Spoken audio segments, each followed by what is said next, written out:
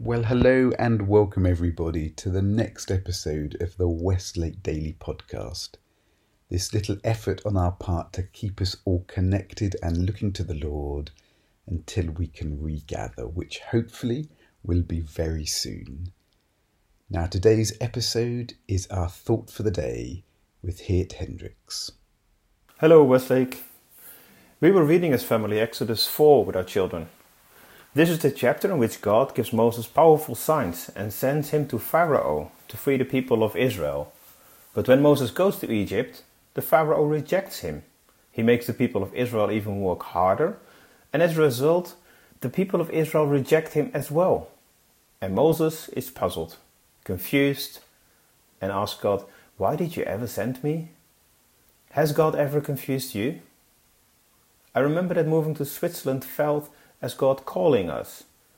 I started working with Meta back in 2008, but only 3 months in the job, the world was hit with a global economic crisis, and I never started the job that brought me to Switzerland. Marielle, my wife, was confronted with unpleasant surprises and couldn't finish her PhD, and as a result not start working. This whole thing frustrated and confused us. Did we completely misunderstand God when He called us? I want to look today at a group of confused disciples, and in particular how they respond. What do they do when they are confused? Yesterday was Ascension, the day we remember Jesus returning to heaven. Imagine yourself in the shoes of one of Jesus' disciples on this day.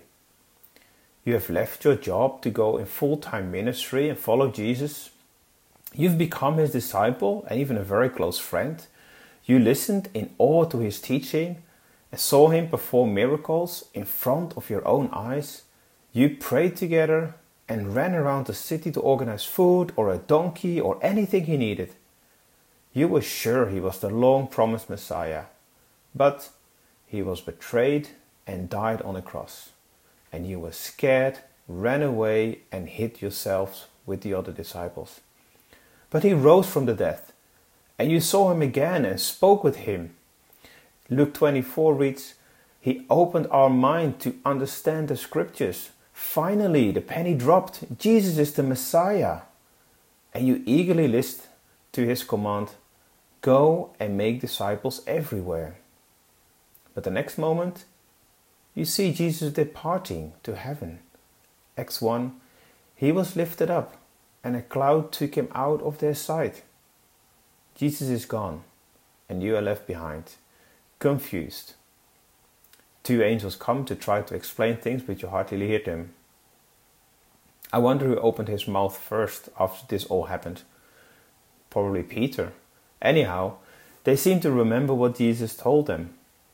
Do not depart from Jerusalem, but wait for the promise of the Father. Or as Luke 24 reads, Stay in the city until you are clothed with power from on high. What would you have done if you were with the disciples? Go back home? Install yourself on the sofa with a good book or a few movies and wait for the promise? Or throw yourself back into work? Be busy to make waiting easier? Let's look at what the disciples do when Jesus is taken up in heaven. Acts 1 reads, Then they returned to Jerusalem, which is a good start, as Jesus had commanded them to stay in Jerusalem. But what is interesting is what they do when they arrive in Jerusalem. Verse 13. And they went up to the upper room, all of them, including the woman, Jesus' mother, and His brothers and sisters. A group that grows in the next days to about 120 people, we read in verse 15. And what did they do while waiting?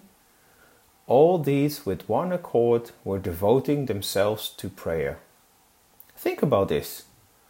What helps you most when you have doubts and concerns about life? When you are confused if and how God is working in you? Would you have joined the group in the upper room or go back home? The upper room was not just a random place for the disciples. They had the habit of gathering here, and Acts even says that this was the place where they were staying. It was the place where Jesus washed the feet of disciples, where Jesus shared the Last Supper with His disciples, where Jesus prayed the high priestly prayer for his disciples, where the disciples were gathered in fear after Jesus' death, where they met Jesus after his resurrection, where they go to after ascension to wait and pray, and where they will receive the Holy Spirit. The best place to go to for the disciples on ascension was clearly the upper room. They needed each other, they needed fellowship, they needed to pray together, bring back memories from their time with Jesus. Isn't this the same for us? We cannot have fellowship on our own when things are tough. We need our brothers and sisters, and for me, my church is my upper room. This is the place where we pray, sing and learn and have fellowship with other Christians from all walks of life. It's therefore great that we can continue to meet in our virtual upper room during lockdown. We are not left by ourselves, but are virtually connected as brothers and sisters, as dozens of people have contributed to the Westlake Sunday videos in the past 2 months. The disciples were in between Ascension and Pentecost. We are in between Jesus' first and second coming. Let's make sure we spend time in our upper room to pray, learn and share and have fellowship in order to be encouraged and equipped to obey his command to go out and make disciples. Well, thank you, Geert, and God bless you and God bless everyone.